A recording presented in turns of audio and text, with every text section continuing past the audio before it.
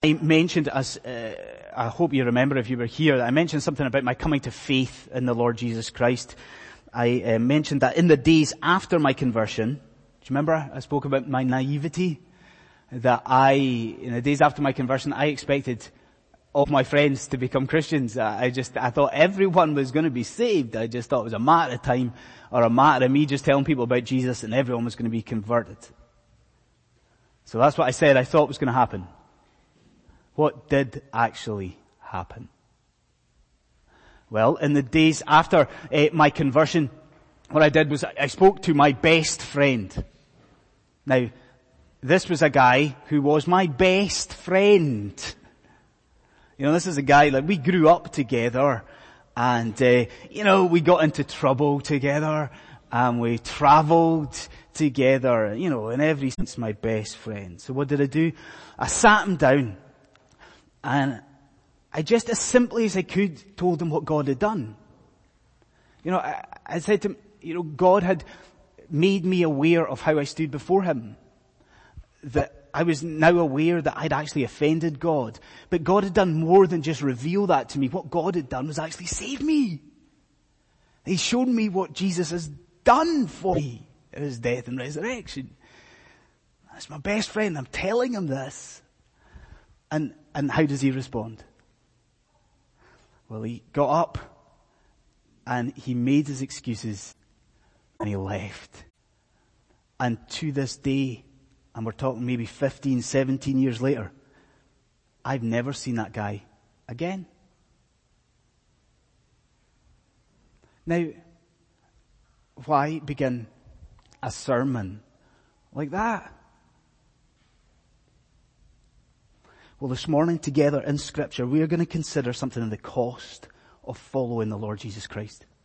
Like together, as we look at these verses here about John the Baptist, we are going to consider some of the responses, some of the reactions that you will get, and I will get, if we live for Christ and if we tell people about the Lord Jesus Christ. The cost of discipleship. Because you see, throughout Mark's Gospel, frequently we encounter something that is called the Markan sandwich technique. Don't you love that idea that a theologian somewhere he was obviously hungry at the time, but he has named something the Markan sandwich technique. That is marvelous, isn't it? Now, it's a great name, the Markan sandwich technique, but do you see what it is if you think about Mark's Gospel? Do you see what it is? Like, frequently what Mark does in the Gospel is he will begin a story, he'll begin an account, but before he ends the account, what does he do? He adds a little bit of filling in there, doesn't he? Before he ends the account, he will insert another account in the middle to make a theological point. Markan sandwich technique. Now, if you reverse your way through Mark's Gospel, maybe you'll just think of maybe an instance of that. Maybe more than one instance. Well, take Jairus' daughter. It wasn't that long ago that we looked at Jairus' daughter, was it? Remember what happened there?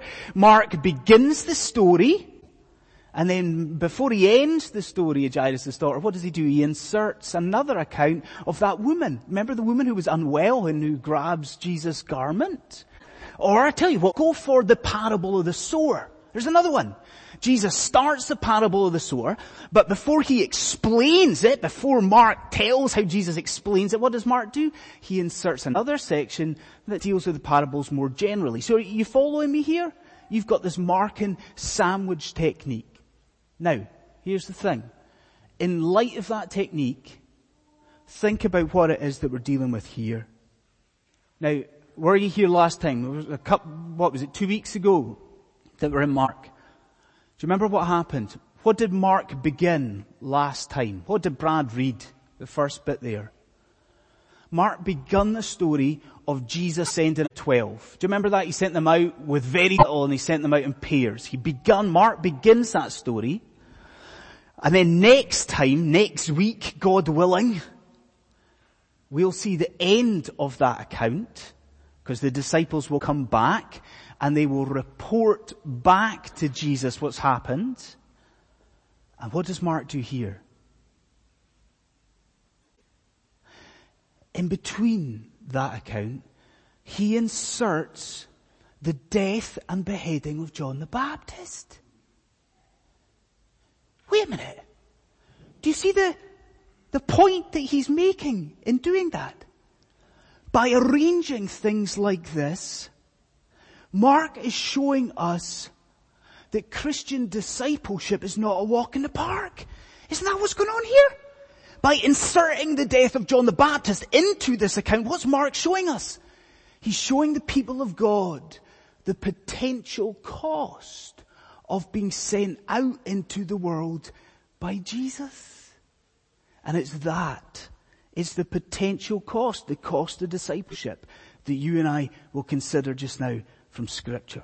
So with these things said, and by way of introduction, I would ask you, if you haven't already done so, just to have your Bibles open in front of you. Maybe you're using the church Bible, maybe you've got a Bible on your phone, but have Scripture open there in front of you. In Mark chapter 6, now although we read from verse 6, it's that section, John the Baptist beheaded. So if you're looking at, it's from verse 14 to verse 29. That's our section that we're focusing on this morning. Cost of discipleship. Right. I think the first thing that we see here, first thing that we need to focus on is the truth that godly conviction, it will meet great confusion. That's the first thing that jumps out of this text. Godly conviction is going to meet in our lives great confusion. Confusion. John the Baptist beheaded. And confusion? Like, how do we see in those verses that we've read together, how do we see confusion? Well, first of all, we see it in these misunderstandings people have about Jesus here. Would you do this with me? Would you look at your Bibles? Like, isn't it true that sort of immediately we are told about the results of the disciples' ministry? So, verse 12, if you look at it, you're seeing that Jesus has sent out the disciples, like 2 by 2, out into the world. Sent them out, and what they told to do, they're preaching about repentance, okay?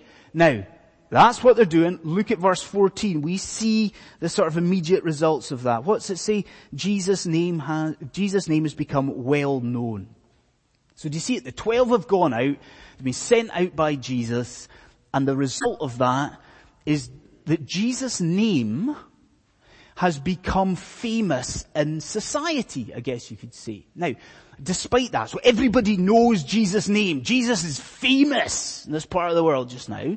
Despite that, we're told to hear some pretty wacky ideas, aren't we, about who people thought Jesus was. So I would ask you to do this with me. See if you can just identify the 3 very, very strange ideas that people had about Jesus. We're told about three things that they thought Jesus was. So who did society think Jesus was? Look at verse 14 for the first one. Some thought that Jesus was John the Baptist. Which is it is a bit crazy, is it not? So you can see this. They're hearing about repentance. They're hearing about Jesus. And a lot of people in society, they are thinking that actually it's this guy here that we're dealing with today who's been beheaded has come back to life. So they think that Jesus is John the Baptist. That's one of the reasons. Look at who else do other people think he is in verse 15. So some think he's John the Baptist. Other think Jesus is Elijah. Are you with me that seems pretty random, doesn't it? Why did they go for Elijah? Like, why didn't they think that Jesus was Moses? I might have gone for Moses. Why not Isaiah? Why is it Elijah? Well, Malachi chapter 3, it prophesied that a messenger would arrive prior to the appearance of the Messiah. And the Jews of the time, they interpreted that messenger, that precursor to the Christ, to be Elijah. So do you see what's happening at this point in society? Jesus comes preaching and teaching, and who do people think he is? They think, wow, this is significant. This is a major moment. Wow, this is the precursor to the Messiah. It's not the Christ. They don't think it's the Christ. But they think, wow, the messenger's here. This is Elijah. So some think he's John the Baptist. Some think he's Elijah. Who do others think he is? Have a look with me. Verse 15 still. It says, still others claimed that he was a prophet. Just like one of the prophets from long ago. Isn't that such an anticlimax? Isn't it? Do you see what's happening there? Some people are thinking, oh, Jesus is incredibly special. He's a precursor to the Christ. Other things, wow, is this guy raised to life? What do other people think?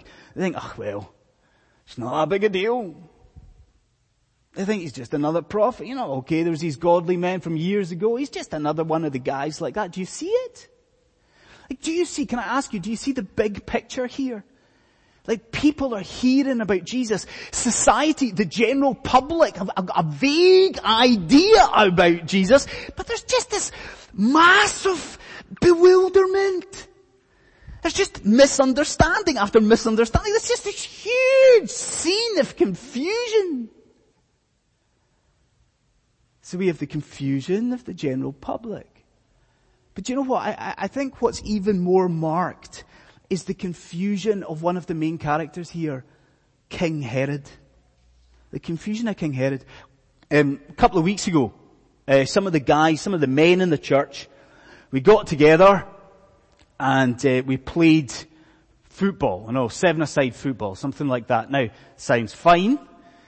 The first few minutes of it were problematic for myself, for various reasons. But one of the reasons was that I was not the only Andy playing. And so you can kind of maybe imagine what that was like. Andy Beatson was playing too. And so for the first 5 minutes, I was like a startled rabbit. Everyone shouting, Andy over here, Andy over here, Andy watch out. And sometimes they're referring to me and sometimes they weren't. And I was, it's confusing. Too many people with the same name. Now, isn't it like that in the New Testament when it comes to the Herods? We look and we read the New Testament and we can be confused about the various Herods here, and we need actually to get this right. Now, this King Herod that you and I are dealing with here, it's not the same Herod as the Herod at the birth of the Lord Jesus Christ. Do you understand that? That was Herod the Great. Now, the person that we are dealing with here is his son. So this is Herod Antipas. Now, of course, we're going to deal with how this man puts John to death. We'll deal with that in a moment. But for the time being, I would just ask you to consider how that Herod engaged with John when John was in prison. So would you look at it with me? Just look at verse 20. And would you not agree that there's just a weird, very odd sense of respect? Isn't it odd? Look what we're told here. We're told that Herod viewed John as a godly man. Hey, as a holy man? And then, look at this. What is it that Herod liked to do? It's the same verse. Don't you find it staggering? Isn't it mind-blowing? What does he like to do? He likes to listen to John preach. And it's Herod Antipas. He's just about to behead John. He is a wicked tyrant. And what does he like to spend his time doing, this king? He likes to listen to a message about repentance from John the Baptist. Now that might sound positive to us, I think. We might think, that's a good thing. He likes to listen to preaching. But I would ask you to read it carefully. What does it say prior to that statement at the end of verse 20? When Herod heard John, he was what? He was greatly puzzled. Do you see it? We are at the same theme again. Herod, like the general public, like society at large, he was confused by the things of truth. Yes, he liked to listen to the preaching. But here was a man who was absolutely blinded to the matters and to the glory of the gospel itself. And friends, this is what I think's happening this morning. I think in his word, God is taking you and I to a truth that we need to be reminded of often as the people of God. And it's this truth, that the reception of the gospel, it is a spiritual work. The reception of the gospel is a spiritual work. Now, do you see what that means? When we take it so lightly, this idea of conversion, this idea of a soul being born again, but do you see what it is dependent upon? The Holy Spirit of God himself has to work in a person's life. The Holy Spirit of God has to work a miracle. Like there has to be this unique, momentous, particular work in a person's life. And if there isn't, what happens? That person is blind. That person is in blackness, in darkness. This person is bewildered. This person is confused. Isn't that what we see here? I mean, think about the general public. They wouldn't have just heard about Jesus. Do you know some of those people there who are thinking Jesus is Elijah and they're thinking he's John the Baptist? They would have seen Jesus. Think about Herod. You imagine it? He has heard John the Baptist in person preach a message of repentance, and still what? Still what? Nothing. Bewilderment at the whole thing. Friends, what do we do practically? I mean, what is the application of this? Well, surely in some ways it's obvious for us. The people of God must be people of deep and sincere prayer. Like you've got friends and you've got family members and colleagues who are not Christians. What do you pray for? If you're anything like me, you pray for opportunities, right? You pray actually for courage as well at the same time, don't you? You pray that, oh Lord, would you give me strength and boldness, and would you provide an opportunity here? Now that's great. We need to pray that. But do you see what else in light of this we need to pray for? We need to pray for understanding. We need to pray that when we have got that opportunity to speak to somebody, that they would actually comprehend what we have to say. And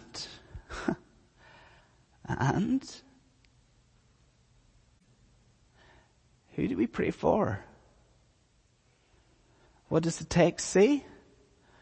Some thought that Jesus was just another one of the prophets. I mean, don't we pray for our Muslim friends and our Muslim colleagues? And then think about Herod. Don't we even just now, right now, pray for those who are unbelieving in here? That they wouldn't be in some sort of weird way, sort of intrigued or stimulated by preaching. No, we pray that the Holy Spirit of God would work, don't we? The people of God, don't we pray that there would be even now in here today, this morning, comprehension? Don't we pray that people might see the glory of the identity of Jesus of Nazareth? Secondly, godly conviction will meet great contempt. So godly conviction, we see, is going to meet great confusion. People are bewildered often by the gospel. But secondly, godly conviction will meet great contempt. Contempt. Would you agree with me that the royal dynasty and the family that we're dealing with in Mark chapter 6 is kind of confusing? I mean, even the names are confusing, are they not?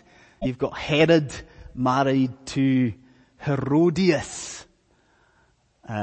That's confusing, but then when we try and unpack that a little bit, it's even more confusing, isn't it? So Herod is married to Herodias. Now let's get this right.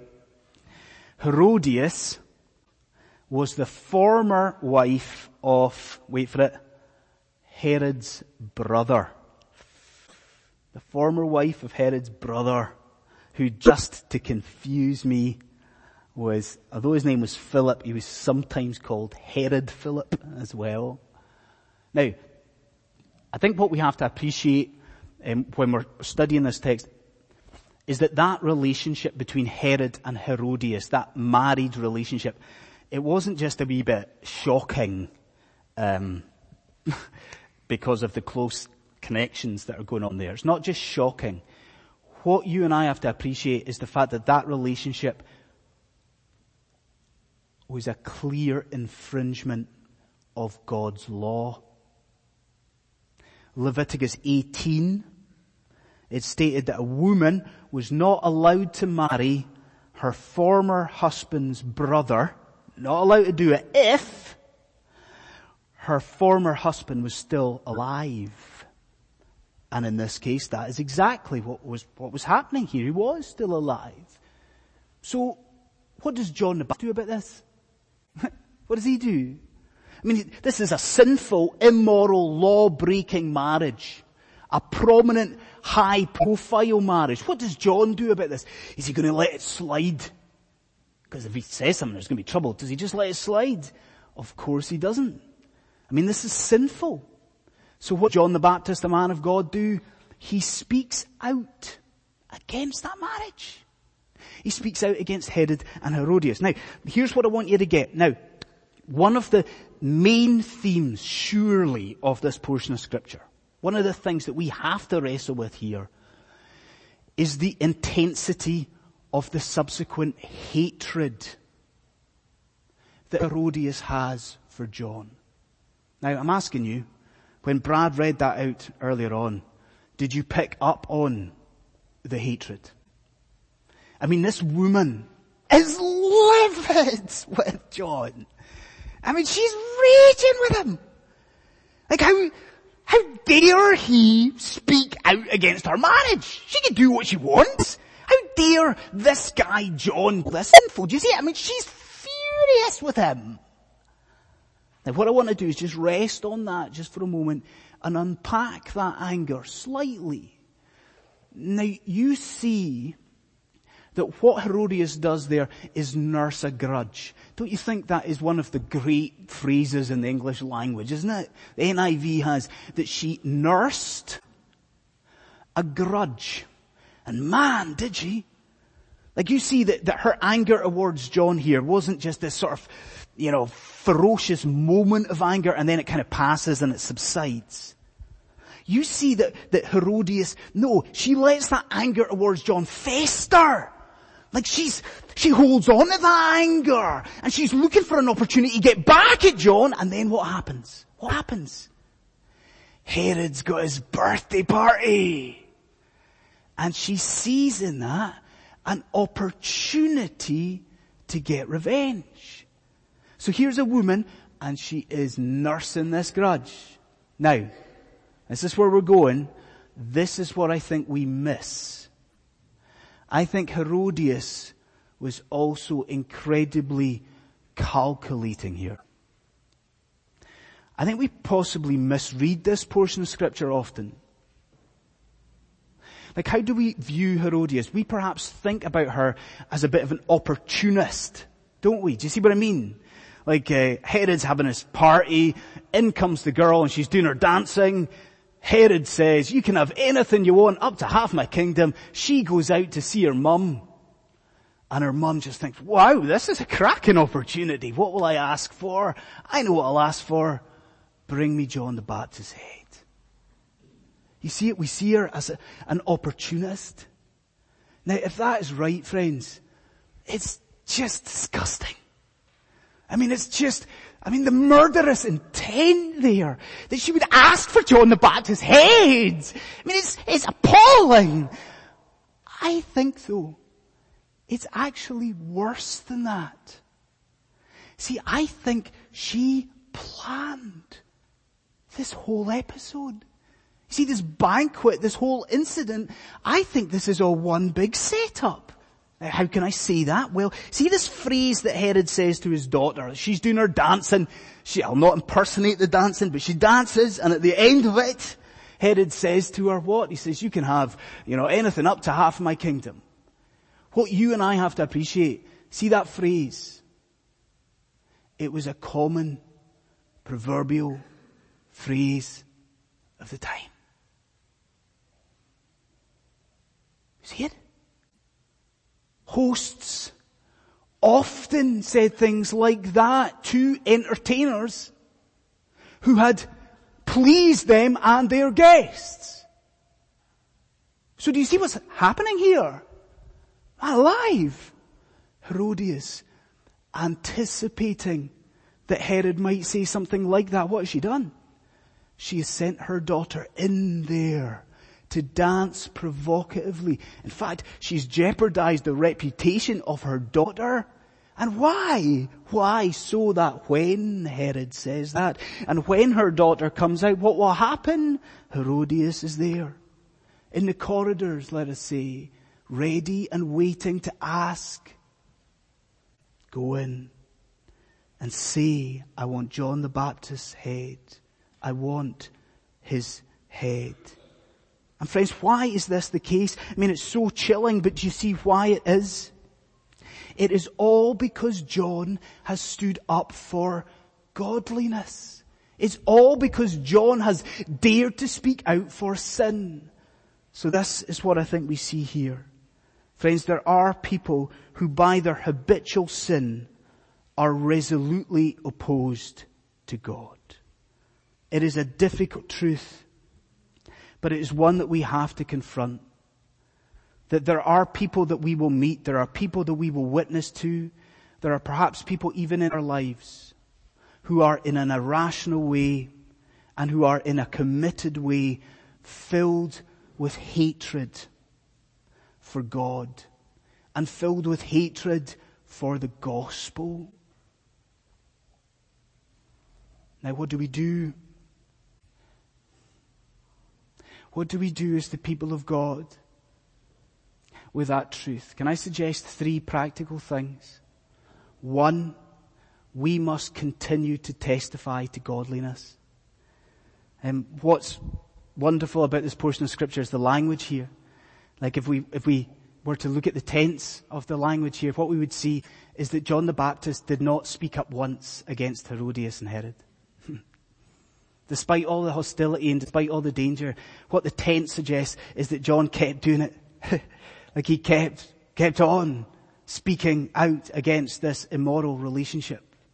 Do you see the lesson for us? The church of Jesus Christ, even in an environment of hostility, we must continue to say sin is sin, regardless of the cost, regardless of the environment. 2, I think we learn here that we should not be so hard on each other. Again, I say to many of you, we have conversations about the unbelievers in your family and the unbelievers that you have at work and your group of friends that are not Christians. But isn't it true that we can be so hard on each other? Like we can be hard on our ministers and our preachers. We can be hard on ourselves. And we can blame the way that the gospel is presented. But think on Herodias and realize surely in her, regardless of who it is that is speaking, regardless of who it is that is presenting the gospel, some people are so hard. Some people will just point blank refuse to accept the wonder and the nature and the glory of the gospel of Jesus Christ. We should not be so hard on each other. And then the third practical thing is it's obviously the most obvious thing to say. We must pray. I mean, we don't just pray for opportunities. We don't just pray for understanding. What do we do in light of the contempt we see here? We must pray that people, as we speak to them about Jesus, would not be so resolutely defiant about what is godly, and about what is gracious, and about what is good. So we see that godly conviction will meet great confusion. It will meet great contempt. And then thirdly, we see that godly conviction will meet great cost. Okay, I'll be frank and honest with you. I find this portion of Scripture a very difficult portion of Scripture. The beheading of John the Baptist. I think it is difficult because it shows the church how little dignity the people of God receive in this earth. I mean, if you consider and ponder how John dies here, I don't know what a prison in the first century in the Middle East would be like, but I imagine it would be horrific. And there's no brave heart moment, is there, for John? You know, there's no heroic last stand in this chapter. And this is John the Baptist. There's no famous last words. An executioner appears in the shadows of his prison. And in the blink of an eye, he's dragged John out. And he is executed and he is beheaded in the same prison that he's been held. I'm sure you would agree that it's John the Baptist, and yet it is the most undignified end. And I need you to see there the potential cost of following Jesus. Isn't it the case that we're getting things wrong? And we're thinking about following Jesus as being about friends and spending time with like-minded people. Isn't that what being a Christian's about? Or isn't being a Christian about, just a community and loving and spending time in worship and praise? But aren't we seeing in these verses here something different? Aren't we seeing that following the Lord Jesus Christ, it can cost you your friends? And it can, I think, in the next few years for some of us, it can cost us our jobs. And if we were to live in Syria today, it maybe would also cost us our heads. So how do we deal with that? How do we understand that suffering? Or how do we interpret the suffering? Well, what we need to appreciate is that all the way through Mark's Gospel, from start to end, the life of John the Baptist is seen in close connection with the life of Jesus himself. You following me? John and Jesus are mentioned in continuity through Mark's Gospel. You think back to Mark chapter 1. Wait a minute. The imprisonment of John the Baptist was actually the indicator for Jesus to begin his ministry. So John and Jesus in continuity together. And in light of that, do you see how we're supposed to read these verses here? You and I are supposed to look at the death of John the Baptist. And we are supposed to look through this to the second passion narrative in Mark's Gospel. We are supposed to understand this, the cost of discipleship. We're supposed to understand this death by looking through it to the death that we are soon to commemorate here, the death of the Lord Jesus Christ. And I think if you walk with me, I think you'll see how Mark brings that out. Wait a minute, think about the similarities between those two deaths. Both John and Jesus wrongfully arrested. Why? Because of their godliness. Both John and Jesus facing captors who revered them as holy, Herod and Pilate. Both John and Jesus facing the implacable hatred of their enemies, Herodias, and the Jewish establishment.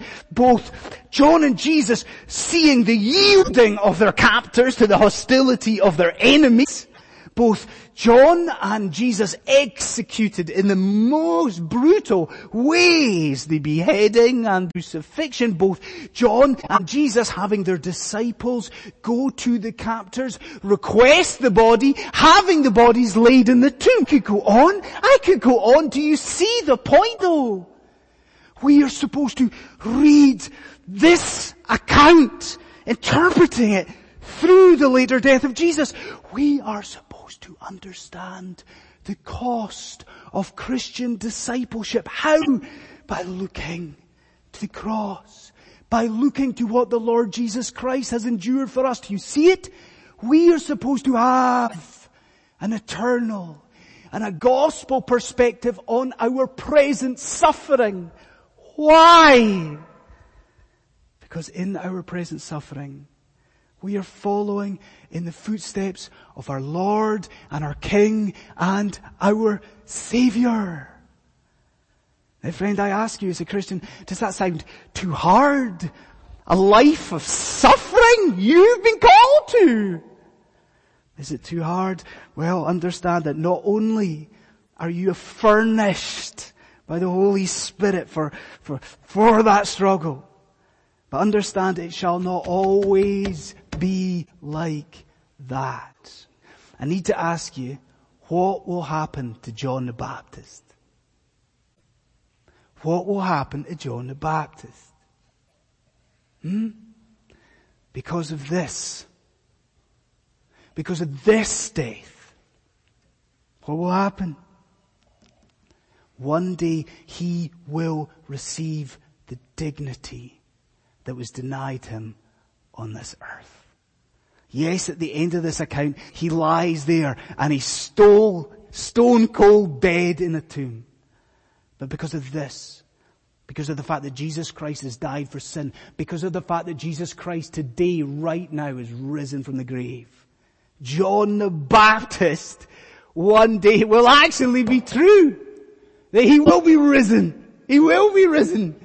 That John will rise, that he will meet his Savior. And in that moment, he's going to receive the dignity and the rewards and the rich that are due to him.